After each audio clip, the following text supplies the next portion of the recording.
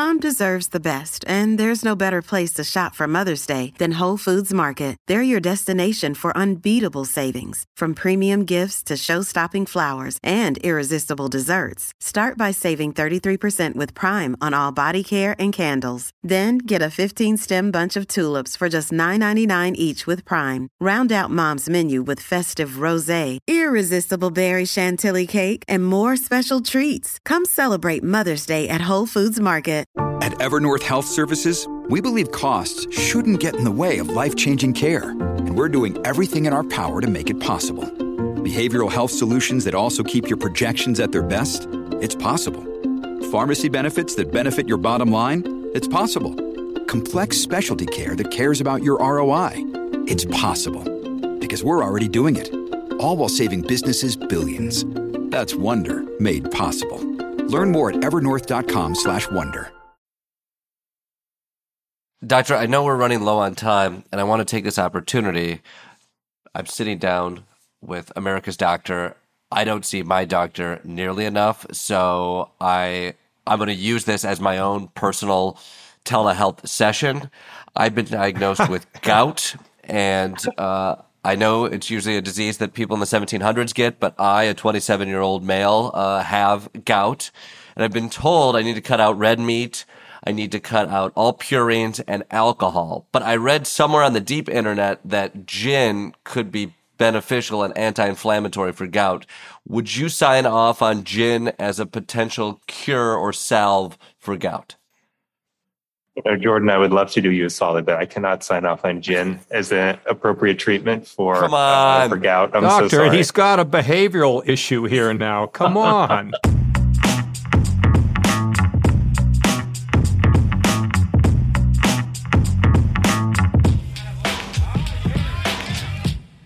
Okay, Jordan, a little question for you. I've been thinking about this for a little bit. If you weren't doing what you're doing now, what would you be doing?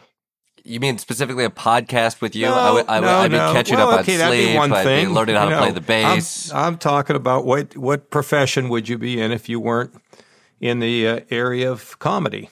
You know, it's interesting you say. I wonder if this kid. We did an interview the other day, and I think I mentioned how I didn't have a backup plan when I was getting into comedy, and I wonder if that sparked your interest there. I'm just trying to. I'm trying to piece apart. Yeah, I'm piecing apart your mindset here. That's a good question. I do think it is true. I found comedy because I fell in love with performing. I fell in love with improv, and then I fell in love with the community, and it really was sort of all consuming. And so I do say, like, part of the reason I stuck with it wasn't because I was particularly great at it. It was because I didn't have a plan B. I still don't have a plan B. And that's, as somebody who's aging into an industry that doesn't let you age beyond the age of 27, which I am right now. I'm 27. I understand that eventually you'll have to expand. And I think like that's where in this world you expand in terms of producing, writing, or doing podcasts with governors. So that I'm exploring.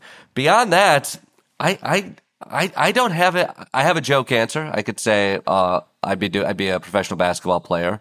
I could say, right. I could go for a dirtier joke answer. I could say I'd be a porn star.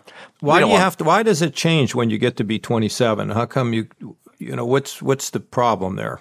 Well, this industry is evil, and I think and also half of what television and film tends to sell is you sell youth and you sell sexiness. When you put yourself on a big screen, they tend to want to look at faces that look younger and more chiseled.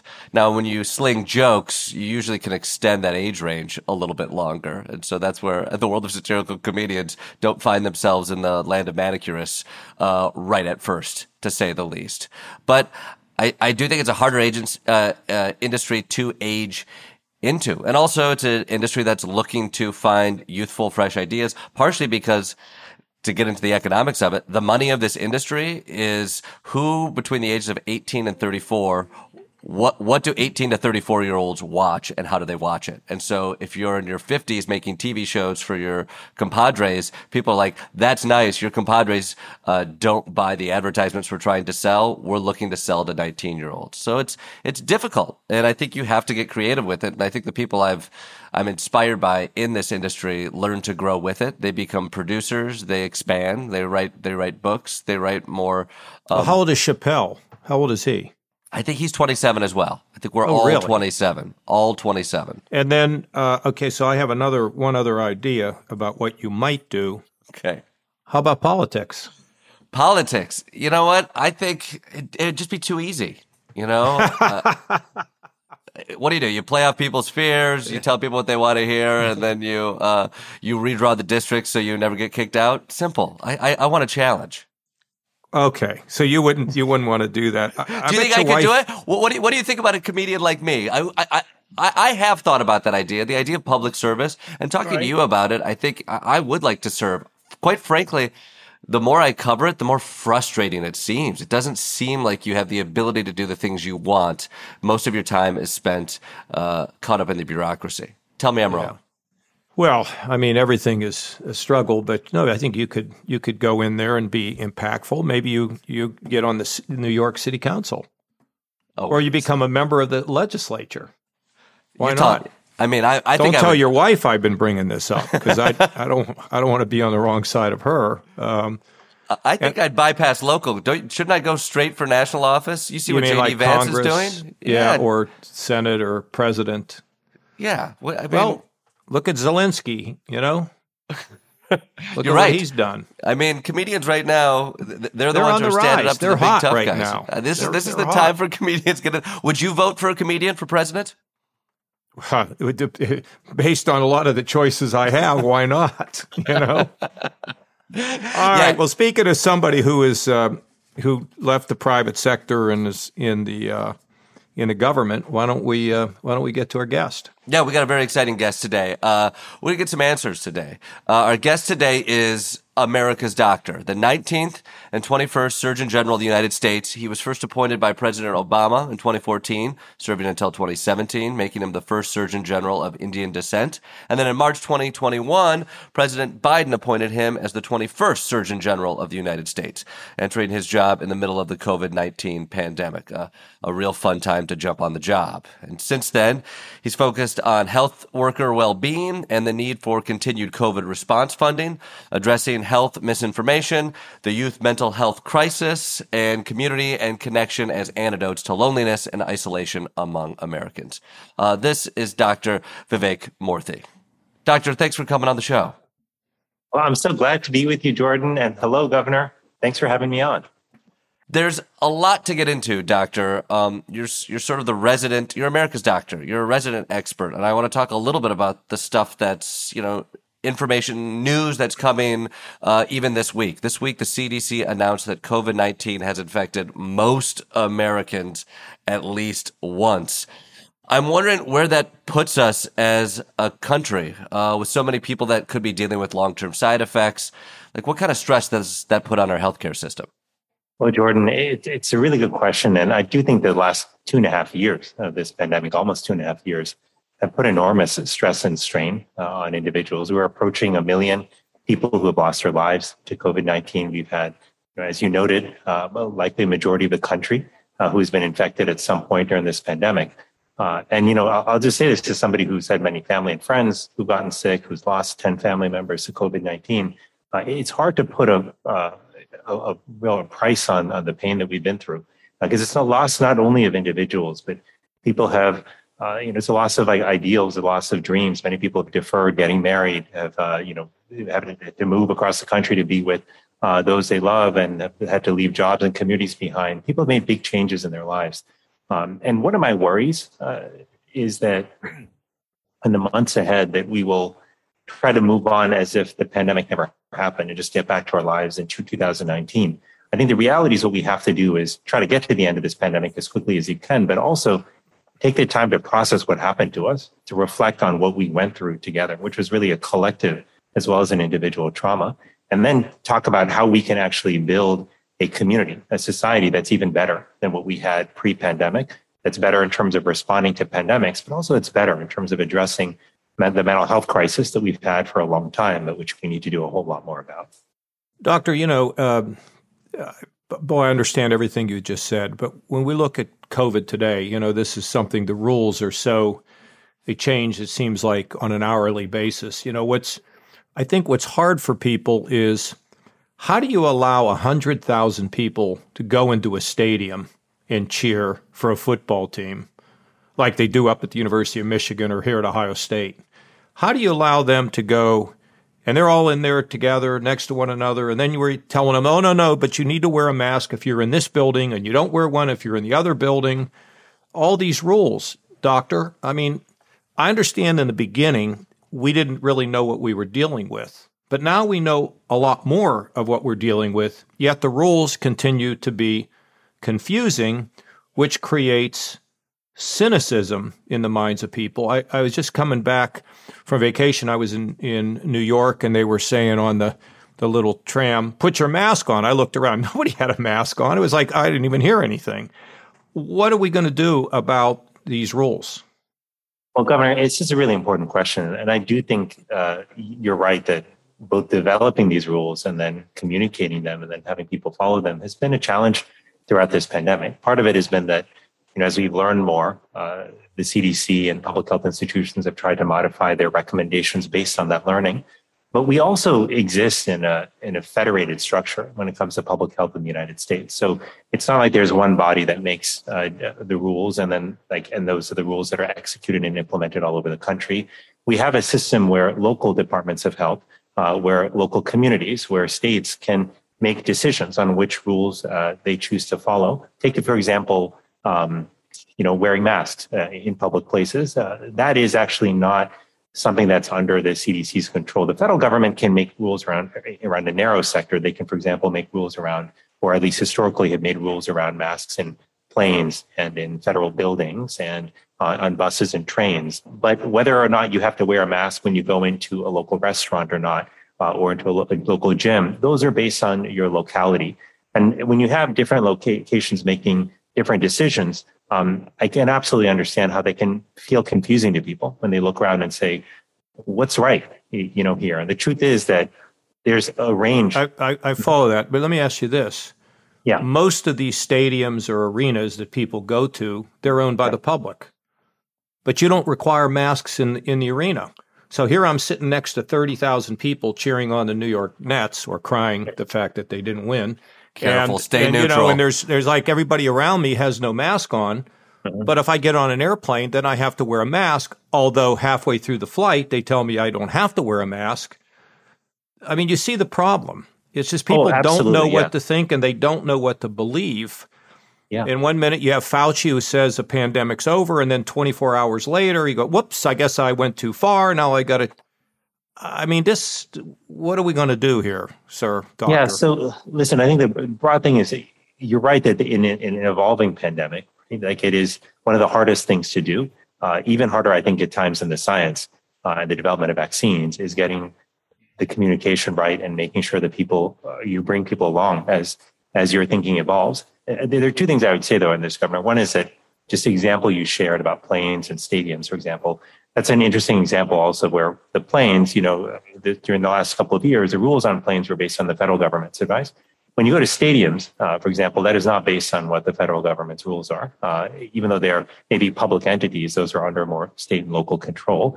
And so you'll find different decisions being made in different states and localities. But your broader point is I think, the important one, which is that this is going to be one of the challenges, not only because of COVID, but think about with future pandemics, because there's a process of science here that's happening out in the open in public, right? Which, to people like me and perhaps both of you and others who may be close to the scientific enterprise at point parts of your life and familiar with the scientific process, you might recognize, okay, well, all this debate between scientists and evolving guidelines, this is kind of how science is done. It's messy, but this is sort of how it's done. But if you're not familiar with that process and you're trying to just figure out what do I need to do in my own life, to go out and be safe, to take care of my family, and you can see these guidelines shifting and changing and think, gosh, do people really know what they're talking about? This seems really confusing. And so I think as a scientific enterprise, we've got work to do to be better about how we communicate transparently to the public, but we've also got to help the public understand what the scientific process is like. And during this pandemic, it's been tough because we were learning as we went. And sometimes that meant we had to change our guidance. I guess it's interesting because I go out to a lot of rallies. I talk to a lot of people who are frustrated with the governmental response. They're frustrated with what they see as infringements on their own personal rights. And they often turn to moments where recommendations have shifted. And I think what you talk about as the scientific community is one, this thing evolved. We learned information. We adapted to the information that we learned. And it also grew in a way that we had to keep changing and adapting. So I empathize with this conversation and get frustrated with the other people who feel immobile to one thing that they heard 4 months ago. When you look at some of these little moments here, where we hope things could have been done better or can be done better, are we talking about certain failures in communication, or do we need to call out the failures in comprehension that many Americans have? Oh, Jordan, it's a really interesting question, because communication is both about what you put out and what's received, right? And all the factors that impact both sides of that coin. And I think we do have challenges on both sides, right? That we have to be able to communicate clearly, consistently, and effectively. We have to be able to communicate what's based in science. We have to ensure that people know what's accurate information and generally backed by the scientific community, and what may not be, in fact, based in evidence and science, but even if it's widely circulating. And that gets to the point of preparing people to consume this information. Well, 20, 30 years ago, we had a very different information environment, right? You had far fewer sources of information, far fewer channels or platforms on which that information was spreading. But right now, people are experiencing utter and total information overload in many cases. And what's different also is the speed and sophistication and scale, really, with which misinformation is spreading. So sometimes it's really hard to tell what's accurate and what's not. So I think what this calls for is a broader effort around digital health literacy that we have to engage in, not just for future pandemics in health, but just more broadly. Because as a doctor, I can tell you, I've had many episodes where a patient has come to me and said, "Hey, I saw an ad for this pill that I'm told is like the perfect cure for my condition. Can I get a prescription for it?" And the reality might be more complicated. Maybe it's actually not the right pill for them once you read the fine print and everything. But people are encountering a lot of information about health. They're not always sure how to process it. I think we need to do a better job also helping prepare people. And that's what digital health literacy is about. A lot of times, however, with respect to both of you, it's not always a communication problem.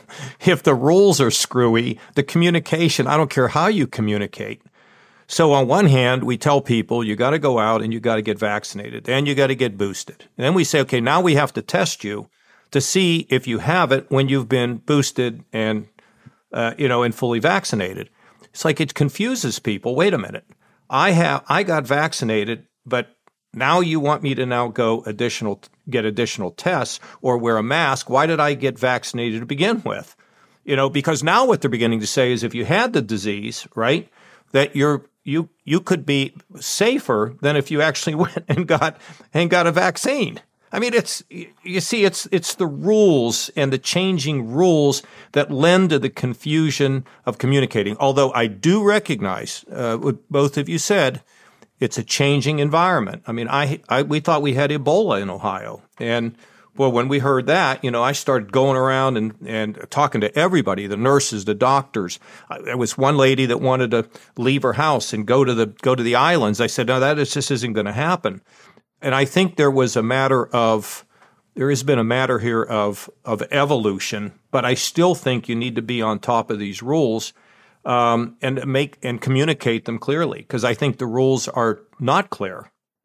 Yeah, Governor, look, I take your point, and I think there's a communication element even there too when you communicate about what the goal is, right, of a certain intervention or rule. And I think that's a place where we got to think about too, right? So think about vaccines for a moment. Like, what's the goal of being vaccinated? Well, I think the idea that was conveyed to people, in part based on these trials that had amazing results in the early days, was that if you get vaccinated, you won't get infected, right? The reality is that the most important goal of the vaccine is actually to save your life and keep you out of the hospital. Keep you out of the hospital, right. You might still get an infection, but if you do, it'll probably be mild. Now, your chances of getting infected are still lower, but they're not zero. So that's why you're seeing so many people who got vaccinated and boosted. Many of them get these mild infections. I was one of them, right? I got vaccinated and boosted. My wife did as well, but I've been boosted twice. Just give me another one. It's interesting what you're saying, but go ahead, sir. I'm sorry. But you're raising a really good point, because if that point is not clear, and I don't think it was clear to enough people what the most important goal of the vaccine is, then every mild case you see in a vaccinated person seems like it's a vaccine failure, right? And it seems like you're being asked to do something that doesn't have real utility, and then it seems like a waste of time, right? And so this is where I think we've, we've got to, there's got to be I think an important process of reflection we go through after this pandemic. And frankly, it shouldn't wait till after the pandemic, but where we got to think through everything from like, how do we make sure we can develop the right tools for people, whether it's vaccines, treatments, et cetera? How do we make sure we can communicate that? And how do we really build the partnerships and trust that we need at a community level before the next pandemic comes in? Because as you know, Governor, you've run a state and managed many crises. You know that the best time to build trust is before the crisis actually comes. Ain't that the truth? I mean, I hear these little moments where somebody gets infected and it's seen as a vaccine failure, but also it gets amplified as a vaccine failure.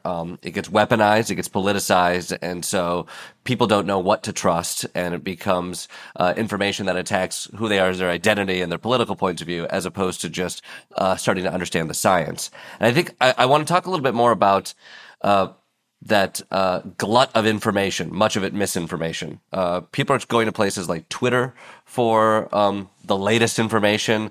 They're seeing what is getting retweeted, what's getting passed around by their friends and colleagues, and that tends to be where they're getting a lot of their medical information. Twitter's looks like it's going to be bought by Elon Musk, and he's taking that over as well. I think when you look at a space like that as a space where people are getting their health information and engaging in a dialogue there, how worried are you about these places where the health information is getting dissected and passed around?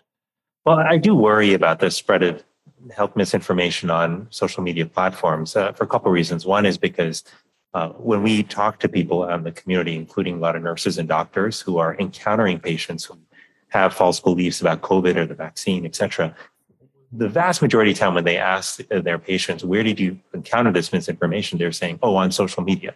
I also worry because, our communication mechanisms and tools have become really sophisticated these days, such that it's pretty tough to tell for some people what's real and what's not real. And we saw in the time of COVID, that can have life and death consequences for them. I think that what we have to do, though, is find a way to, again, equip people with tools to be able to better distinguish between credible and non-credible sources when it comes to scientific health information. But I also think that, the platforms themselves, they're private platforms like most of these social media entities. They can create their own rules, et cetera. But I do think that they have some responsibility to consider how they can best help guide people, away from harmful health misinformation and toward accurate health information, because that can make a difference for their health and well-being. Maybe what we need to do on that, because it's not just on COVID. There's been health misinformation. It's been in a lot of different places. Is that maybe we ought to have a team that really can be on Twitter, a team that can be engaging in the social media out of your operation or somewhere, that can say, hey, here's what people are saying, give us an answer, and let's fight fire with fire. Let's just put it all out there and let people respond. And, and I think there's been an effort to try to do that, but I think more of that should be done. We'll be right back. Hey, it's Ryan Reynolds, and I'm here with Keith, co-star of my upcoming film, If, only in theaters May 17th. Do you want to tell people the big news? All right, I'll do it. Sign up now and you'll get unlimited for $15 a month and 6 months of Paramount Plus Essential Plan on us. MintMobile.com/switch. Upfront payment of $45 equivalent to $15 per month. Unlimited over 40 gigabytes per month. Face lower speeds. Videos at 480p. Active Mint customers by 531.24 get 6 months of Paramount Plus Essential Plan. Auto renews after 6 months. Offer ends May 31st, 2024. Separate Paramount Plus registration required. Terms and conditions apply if rated PG. And now back to the show. Doctor, what I am worried about, and I'm not sure I'm worried about this, it's a concern, but it's the issue of public health. And I've been involved with the public health discussions. I was on the bipartisan coalition to deal with public health. I may do some work in public health. My sense is that if you leave the COVID debate out and you talk to people locally about, the kids' swimming pool being safe, that the restaurants are clean, that we don't have to entangle the whole public health and the need for proper public health funding and get it confused with COVID. And if you don't connect it with COVID, perhaps you can have a robust public health program in our country. Or do you think that they're too closely tied? What's your view? I do think you're onto something really important here, Governor, which is that COVID has become public health. in the eyes, I think, of many people. And there's a whole world of public health and public health funding that is separate from that. And, the place where there's overlap is in, for example, things like our public health infrastructure, our data systems in our local departments of health, our staffing in our local departments of health. They serve not just COVID, but many other public health functions. And they were decimated during the 2008 Great Recession. And even when the economy came back, in many communities, those state budgets never came back. And we saw actually those challenges during the last 2 years in the COVID pandemic.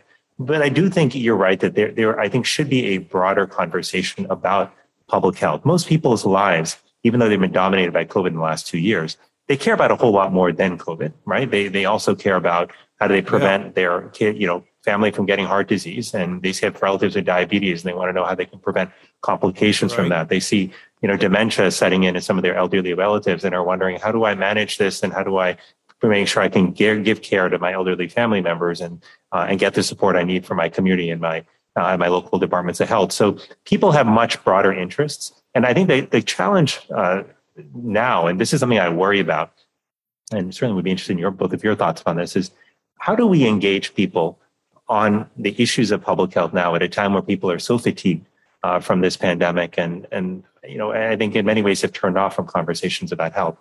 That's what I find myself thinking about on most days, is how to re-engage people on the issues that really matter. Doctor, let me just, Jordan, I'm sorry to jump in. I think that public health is something that we see all the time. It is, like I say, I want to have clean water. I need to make sure there's not lead in the, in the pipes, right? I want to make sure that when I take my kid to the swimming pool, that the water is safe. I want to make sure that when I go out with my family to a restaurant, that's being inspected. That's where I think public health affects all of us on a daily basis.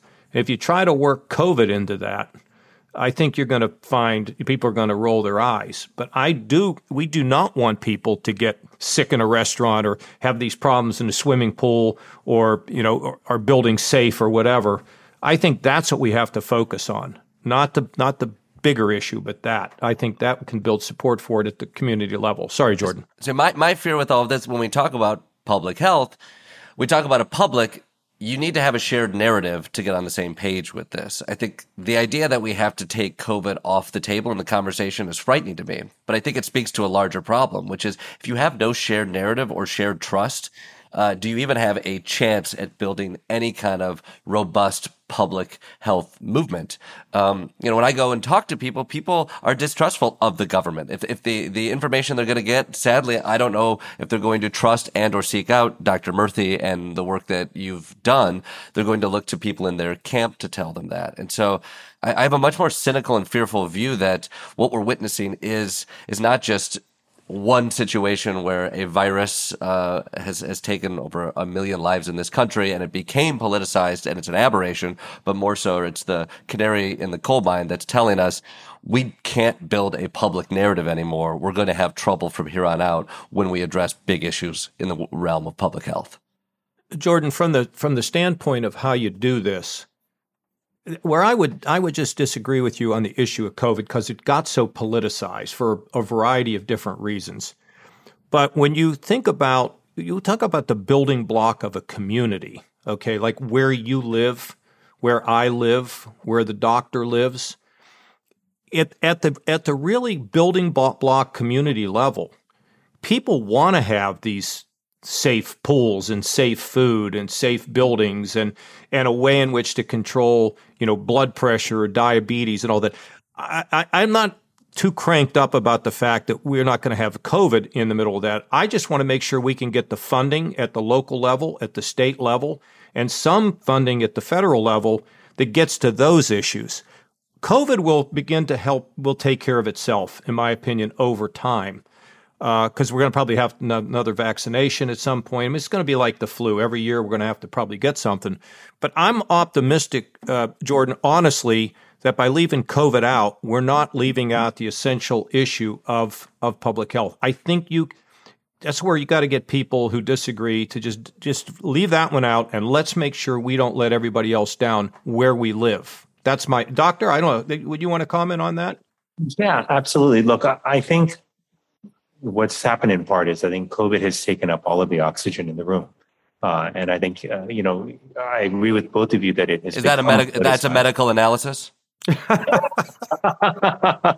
Yes, I measured the oxygen and it has, yes, been consumed by COVID. Good. Okay, good to know. But I think that what's important is that there's this word narrative you mentioned, Jordan, which I think is important here, which is that I worry that there's a story that I think is a true story about America and about society more broadly, where we are truly interdependent, where we need each other, and we are best when we are working together, investing in one another, lifting each other up. And that means investing in public health measures that will help keep all of us safe. But I think that broader narrative of how we need to stick together and be together as a community to help make things safe for everyone, I worry that collective narrative has been lost, in recent years, not just because of COVID, but even prior to that. And I think one of the great challenges we are now facing is how do we bring the community together again? Because my belief is that we're not just a nation of 330 million people who just happen to be living in the same spot. I think that we are a nation of people who have shared values, who are better when we're working together, supporting one another, when we're there for each other. When we recognize that we can't do every single thing by ourselves, right? But we can't build every road we need. We can't make sure every swimming pool is clean that our kids swim in. Like, we need to invest in the services to make sure the community is safe for all of us. I would love to see that spirit reawakened. I think it's going to take leaders going to communities and having those conversations, starting with listening to what people want, what they care about, what they've been through, what they're worried about, and then helping to build that narrative and then the investments that'll support it. The big health news story that came out this week is it looks like they're going to be overturning Roe v. Wade. I'm wondering, as America's doctor, do you have concerns about the health ramifications of that decision? Well, I do. My belief has been that health decisions are best made between patients and their healthcare providers. And I think, these are very personal, nuanced decisions, whether it's about your reproductive health, or whether it's about other treatments you receive, or whether it's about what preventive measures you take. And it is difficult for anyone outside of that relationship between an individual and their healthcare provider to truly understand all the factors that go into making that decision. We don't understand all the pain and nuance and circumstances in people's lives. And so I think out of humility, we should allow people to make those decisions with the people they trust. And generally speaking, those are their healthcare providers. You didn't go to med school with Brett Kavanaugh, did you? Did he go to med school? I don't know if he went to school. I'll look it up. I'll Google it. Hey, doctor, let me ask you about something that I found in reading more about you. Something that it really struck me, and I think it's true, and that is the issue of loneliness that you talk about. Would you talk about why you wrote a book on it? What's contained in the book? What's important about it, and what we can do about it? Absolutely. Well, thanks for asking about this, Governor. This is not an issue. If you had told me like 6 years ago, hey, I'd be doing this conversation with the governor and Jordan talking about loneliness, I'd say, that doesn't seem quite right. But what happened to me, Governor, is a few years ago when I was serving as Surgeon General the first time around, I went to communities around the country just to listen and to understand what people needed as I was starting my job. And as I listened, I heard all of these unexpected stories about loneliness. And no one would come up to me and say, hi, my name's John, my name's Jordan, I'm lonely. I'm Vivek, I'm lonely. They would say things like, I feel like I have got to deal with all these problems in my life by myself. Everything's on my shoulders. Or they would say, I feel if I disappeared tomorrow, no one would even care. Or I walk around and I just feel invisible all the time. And I was hearing this from people across the age spectrum, including and especially young people on college campuses and in high schools who are surrounded by lots of folks and connected by social media, but were feeling profoundly alone. And it's a couple of things that brought up for me. One is, as I started to look into the scientific data around it, I realized that loneliness was more than a bad feeling, but it was associated with physical and mental health outcomes, with a greater incidence of depression and anxiety, but also heart disease, premature death, dementia, and the list goes on. And it reminded me of my own personal experiences. As a child, I struggled a lot with loneliness and isolation, feeling left out, feeling like I didn't belong. And over time, that really eroded my confidence and self-esteem, my sense of self-worth. But as a doctor, I was seeing this a lot in my patients. I never took a class on isolation and loneliness in medical school or residency, but I will tell you that from the day I set foot in the hospital as a third-year medical student, patient after patient that I encountered was in fact dealing with loneliness. When big decisions would come up, when we had to, for example, make a decision on a major treatment, or on when I had to break news about a new diagnosis, sometimes I would ask them, was there somebody you'd like me to call so that we can be together? I know this is going to be a tough conversation. And often they would say, I wish there was somebody, but there's nobody. So I'll just have a conversation by myself. And even in the final moments of life, we think of our death as a time where hopefully we are surrounded by the people we love and, by good memories. And there were many people I cared for over the years in those final moments who had no one. It was just me and the medical staff around them who were their final witnesses, for their last moments. So that's what got me deeply concerned about this. Is as I looked at the data, I realized that loneliness is more common than diabetes in our country, and it's consequential for our physical and mental health. And I think it's not just even about health. I think the disconnection and lack of community that we're experiencing has an impact on civic engagement. We know now from data it impacts productivity in the workplace. It impacts how our kids do in the classroom. But I just can't think, Governor Jordan, of how, as a country, we encounter crises, whether it's another pandemic, whether it's climate change, whether it's other challenges, and how we pull together in the face of those crises if we are feeling profoundly isolated and disconnected from one another. Do you think we're mature enough to have the loneliness conversation? And knowing that you worked on this book before COVID hit, I know it feels like we all got a crash course in the effects of loneliness over these last few years. Many people in my family who have been affected by it in these last few years, many close friends who have this deep sense of alienation that was heightened over these years. And like, what is a medical diagnosis for a path forward when we are this vulnerable? But I don't know if our strong suit is reflection on that vulnerability. I think there's something built in the American character to pull yourself up by the bootstraps and just plow ahead. And I think that's perhaps a dangerous plan of action given what we've just been through. I'll tell you what not sort of based on theory, but lived experience the last couple of years talking about this topic with folks around the country, is I actually have found that to a surprising degree that people are quite eager and open to engage on this issue. And I think part of it is because many people are struggling in silence, and they see people around them who they love who are struggling with loneliness and isolation. I mean, I've heard from CEOs, from members of Congress and others behind closed doors that to all the world, these people look like they're deeply connected. But many of them tell me behind closed doors that they are struggling too. So I think because of that shared experience, people are more willing to listen and engage on this topic. But I think the pandemic has also accentuated that feeling of loneliness and that experience, the pain of isolation for so many people. And I just came back, for example, from a trip where I was doing a few town halls about this issue of loneliness and disconnection. And I'll tell you that this issue resonates more deeply, I've found, with people than any other issue I have worked on as Surgeon General, whether it's COVID, the opioid epidemic, whatever it might be. People seem hungry to rebuild connection and community. They may not always know how. They may not always feel comfortable talking about it publicly. But just keep in mind this, that the effort to build a more connected life, a more people-centered society, this is not an effort to transform people into something unnatural, into something they're not.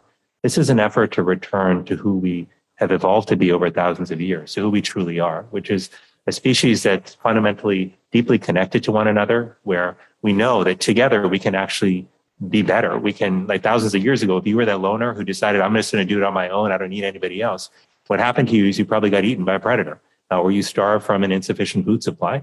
So we've evolved to be a connected species. We may have gotten away from that in recent years, but this is our time to come back home. Well, let's say you're lonely. Let's say you're one of the people that might be listening to this podcast. What can you do if you're lonely? What steps can you take? And then for us who can observe somebody who's lonely or isolated, what can we do?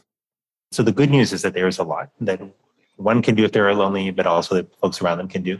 The first thing is to recognize if you are lonely, that you are not broken or deficient in some way, that you are a human being going through a human experience, and many, many people are struggling with loneliness. So that's one important thing.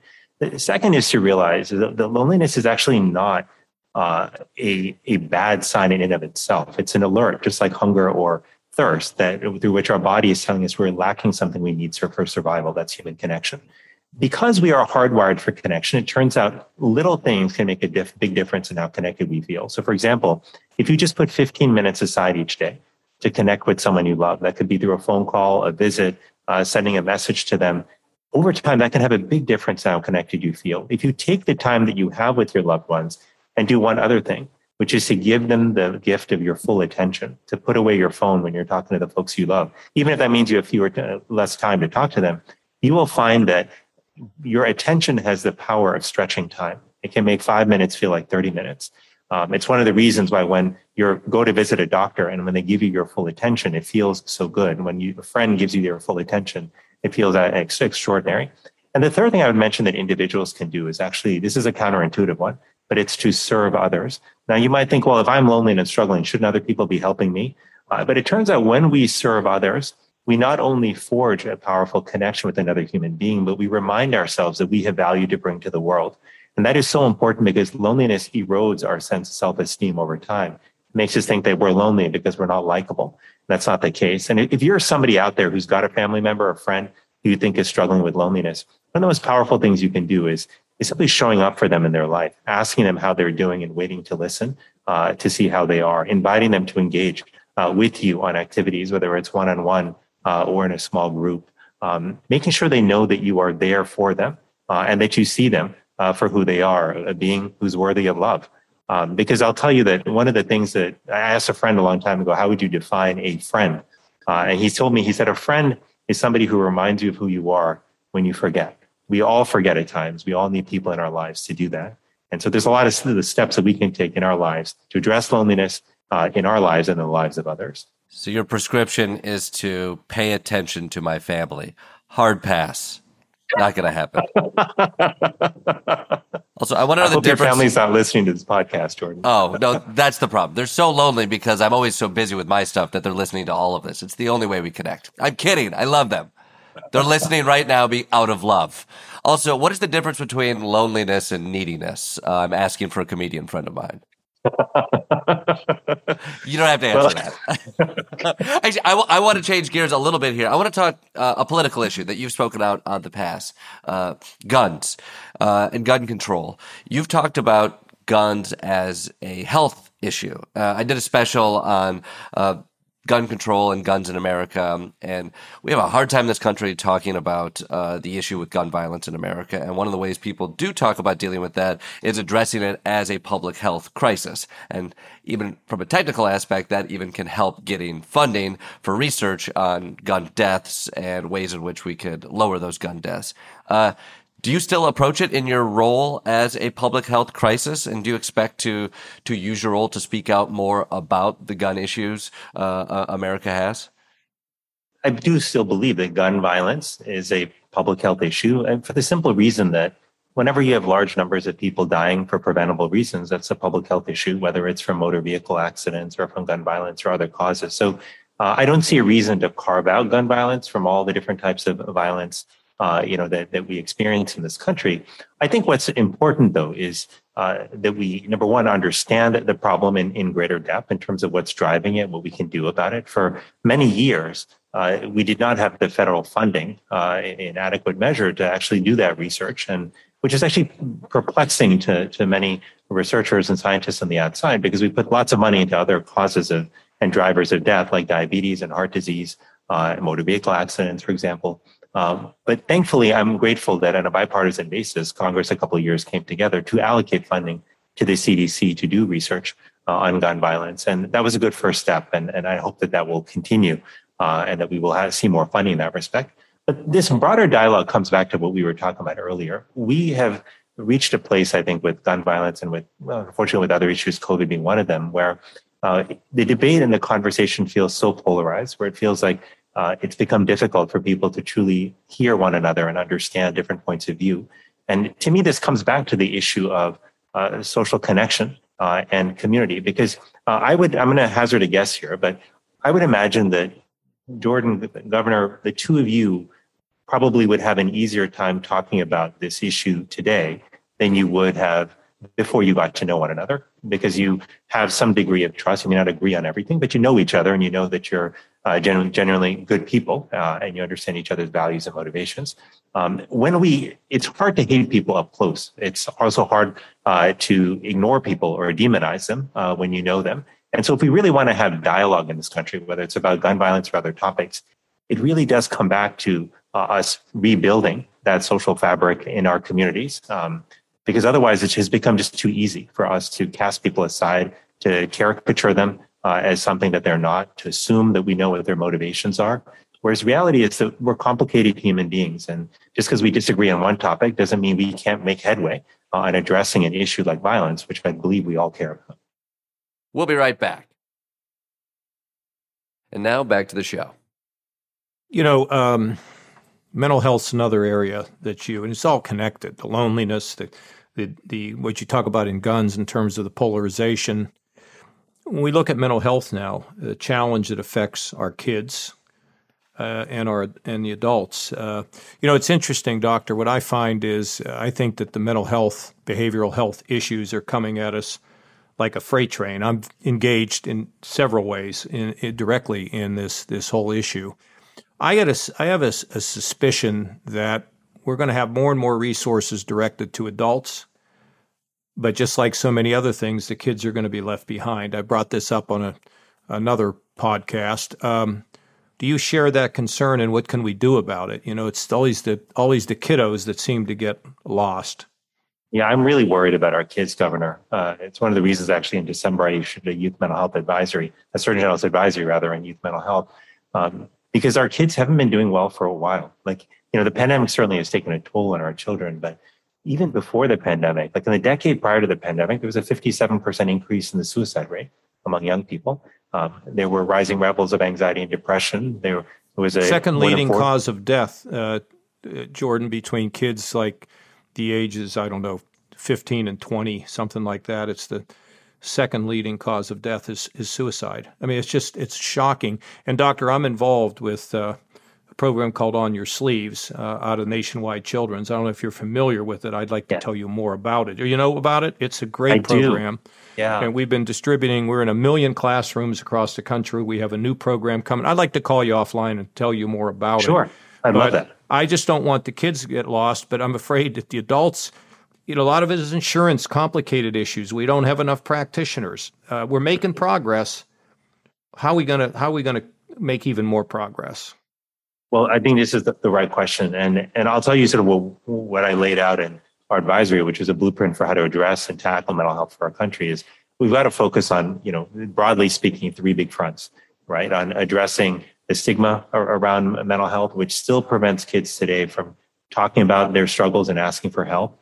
The second is around, making sure we change and impact our focus on prevention.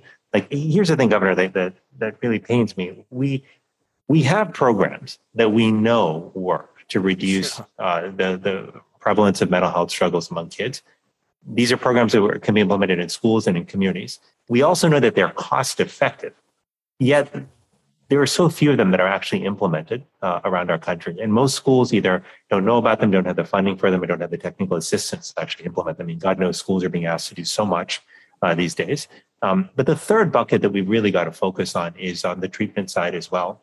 It takes on average 11 years from the time a child exhibits symptoms of mental illness or behavioral health disorder to when they actually get evidence-based treatment. 11 years. That's 11 years where a child is struggling, and 11 years where parents are also watching their kids struggle without being able to get them the help they need. And just as a parent, I'll just say that there's no pain that I can think of that's worse than seeing your kids struggle and not being able to help them.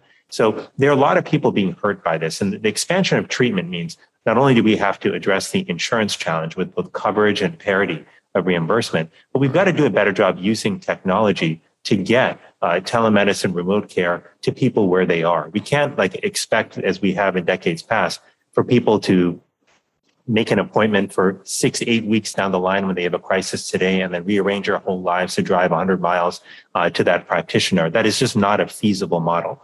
And so we've got to do a better job using technology to bring care to where people are. It's absolutely the case, because you said that we've got to train more mental health providers. And that has to be not just psychiatrists and psychologists, but we need to get counselors into schools. We need to build peer counseling programs. But some of those, I would say more highly trained practitioners, getting more of them online will take time. So we've got to start that now. And some of that work is already underway, but we can't wait until all of them are available. We've got to make sure we increase the workforce and think about it creatively, that we use tech to bring help to people where they are. If we do all these things, the focus on stigma, prevention, and treatment, I do think we can do better by our kids, but we've got to involve them in this conversation. I've found, as I've traveled around the country, kids have a lot to say about mental health, about what's driving their struggles and also what they need. We've got to incorporate their feedback and wisdom in our approach. Doctor, I know we're running low on time, and I want to take this opportunity. I'm sitting down with America's doctor. I don't see my doctor nearly enough, so I'm going to use this as my own personal telehealth session. I've been diagnosed with gout, and I know it's usually a disease that people in the 1700s get, but I, a 27-year-old male, have gout. And I've been told I need to cut out red meat, I need to cut out all purines and alcohol. But I read somewhere on the deep internet that gin could be beneficial and anti-inflammatory for gout. Would you sign off on gin as a potential cure or salve for gout? Jordan, I would love to do you a solid, but I cannot sign off on gin as an appropriate treatment for gout. I'm Doctor, so sorry. He's got a behavioral issue here now. Come on. Don't let that pass. Trust you can me, have a little bit. Every other day. It's a mental health issue as well, I think. And maybe it's not just gin, like other botanicals, maybe a lemon rind or olive juice, any of those things beneficial for gout? Well, I have a feeling you're trying to mix those with your alcohol, so I am still worried. Jordan, I'll seek another opinion. Thank you very much. Jordan's got a little boy, and what's interesting about this issue of mental health is that about 80 to 85% of challenges that kids have that would exhibit themselves later could be solved, nipped right in the bud. It's such a tragedy that we spend so much money and waste so much money when these kinds of things should be a high priority. And I think working through the pediatrician and working through the primary care doctor, both with adults and with children, with help given to them to diagnose the more complicated ones, may be the answer here. Doctor, I just have two other things I'll quickly ask. Yeah. One, are we going to have to get a vaccine every year? I know you can't predict. You're not Nostradamus here, but do you think that's what's in our future, like the flu shot? Because I know people that are listening to this they probably all want to know that answer. Yeah, and unfortunately, we don't know for sure, but I think we should be prepared for the fact that it is a possibility. Just like with the flu, the flu is a vaccine where we actually adjust the vaccine each year based on what we think the most common versions of the flu are that are going to be circulating. And we may end up having to do something similar with the coronavirus. And we've seen actually how quickly it is mutating and evolving. And so that may be very well something that we have to do on a regular basis, whether that's annually, whether that's every 3 years or more infrequently. We don't quite know yet. Partly what we have to do is see how long people's protection lasts to help guide us as to when we need to boost that again. Right. The last personal question I have, Jordan. Yeah. I have a daughter who's going to graduate either summa cum laude or cum laude, really high grade point, wants to go to medical school. You got to go through the MCAT. It's why, with the shortage of practitioners, why is it so darn difficult to get into medical school? And why don't we make it easier for people to get into medical school and make it difficult for them to get out? It just seems so crazy to me when we have these shortages that we make it so, to watch what my daughter's gone through just drives me up the wall in terms of how we do this. Tell me what, and I hope I didn't just keep her from getting into medical school with those comments, but we need to think about this and address this because it's the fair thing and I think the right thing to do. Well, look, I agree with you that it's too hard to get into medical school. I think we need to be training more doctors. And I also think we have to be thoughtful about what makes a good doctor, that it's not about just doing good on a standardized test that, is one day of your life. It's about your broader set of skills, your ability to be empathetic and compassionate, your ability to think critically and evolve as new information presents itself. That's so much more than just how you do on a given day on a test. I also think we've got to reduce the barriers to people going through medical school, which include the tuition barrier. It is so incredibly expensive to go to medical school, and that keeps people out. who otherwise could get into school and be great providers. And right now, we've got a healthcare system which needs more representation. We have such a small portion, for example, of Black doctors in our country who make up the broader profession of doctors, that I worry that we're not doing a good job in making sure that the healthcare workforce represents the people that we are seeking to serve. So for multiple reasons, we've got to make it easier for people to get into the medical training system. That doesn't mean we should lower our standards in terms of making sure people are capable and skilled when they come out. Of medical school. They've got to be good. But I think that we got to let more people into that system and broaden our view of what makes a good doctor. If I could just also say one last thing on a separate topic. Governor, when you ran for president, there was a speech you gave toward the end of your time running, where you talked about the importance of love and community. And that speech has stuck with me over the years. And I've been actually thinking about it during this conversation here, because I really think that as big as the challenges are that we're facing, whether it's COVID-19 or whether it's health disparities or whether it's gun violence or other issues, I do think that so much of what we need to help us going forward with our health and just more broadly as a society is to reconnect with one another, to get back in touch with those core values of love and community and generosity and compassion that ultimately make for a healthy society. And my hope, and this may be too hopeful perhaps, but I don't think it is.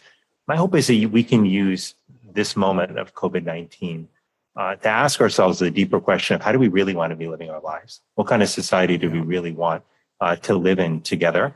And then have that conversation together. Because my suspicion is that even though the airwaves make it seem like we're hopelessly polarized, that there are common hopes and dreams that we share. We all want our kids to be safe and to be well. We all want there to be opportunity available to people across our country. We all want to know that we'll be taken care of if we get ill. There are common hopes we have. And yes. I think because we are hardwired to connect with one another, because I do believe our best instincts and natural instincts are to be caring and compassionate for one another. I have hope that we can reconnect with that. But that's what I feel like we really need to do now as a country. Yeah, that's it. Thank you, Doctor. And Jordan, what I found on the trail as I went on is it wasn't about my tax cut plan is a fact that I wanted to know what was going on inside of you. What are your pains? What are your hopes? What are your dreams? Look, we don't always do it. We're in a hurry. We just move so fast. But if we want to live a life a little bigger than ourselves, slow down, care about somebody, right? And it'll change the world. And I'm optimistic, Doctor, that because people like you and Jordan and these young people that are out there who are just not chasing money now, they know there's something more important in life than just some financial success or professional success. So, treat everybody else like you want them to treat you. You're a fine man. I've enjoyed this today. Jordan, thanks for having the idea of bringing the doctor on. I think it's been just terrific, and I hope people found some things useful here. Well said. And Doctor, you didn't happen to watch any of my old speeches, did you? Or web series? There's a couple on YouTube that are pretty insightful. I'll send you a link. I will say, Jordan, I have watched many of your pieces, and they've helped. I use them as stress relievers because they always make me laugh. So. May I provide you that weird squishy ball on your desk? That's my gift to you. Well, to learn more about U.S. Surgeon General Dr. Vivek Murthy's work to help lay the foundation for a healthier country, you can visit surgeongeneral.gov or follow him on Twitter at surgeon_general. Dr. Murthy, thank you so much for coming on. Thank you so much. I really enjoyed this conversation with both of you. Thanks. Thank you, sir. God bless, Doctor. God bless you too. Hey, everybody. Jordan here, your favorite host of the Kasich-Klepper podcast. Thank you for listening this far. If you like what you hear, click like or thumbs up or whatever icon signifies a positive reaction. We love your ratings. We love your thoughts. Reach out to us on social media. Let us know what you want us to talk about, because I'm tired of answering the governor's questions and I just prefer to answer yours. Thanks for listening. Talk to you soon. Kasich and Klepper is a production of Treefort Media, hosted and executive produced by John Kasich and Jordan Klepper. Treefort Media's executive producers are Kelly Garner, Lisa Ammerman, and Matthew Kugler. Line producers Oscar Guido. Audio direction by Tom Monahan, head of audio for Treefort, with production and editing by Maxwell Carney. Talent booking by Blythe Asher, with additional production help from Tim Schauer, Haley Mandelberg, Colin Motel, and Anastasia Ibrahim. This podcast is powered by Acast.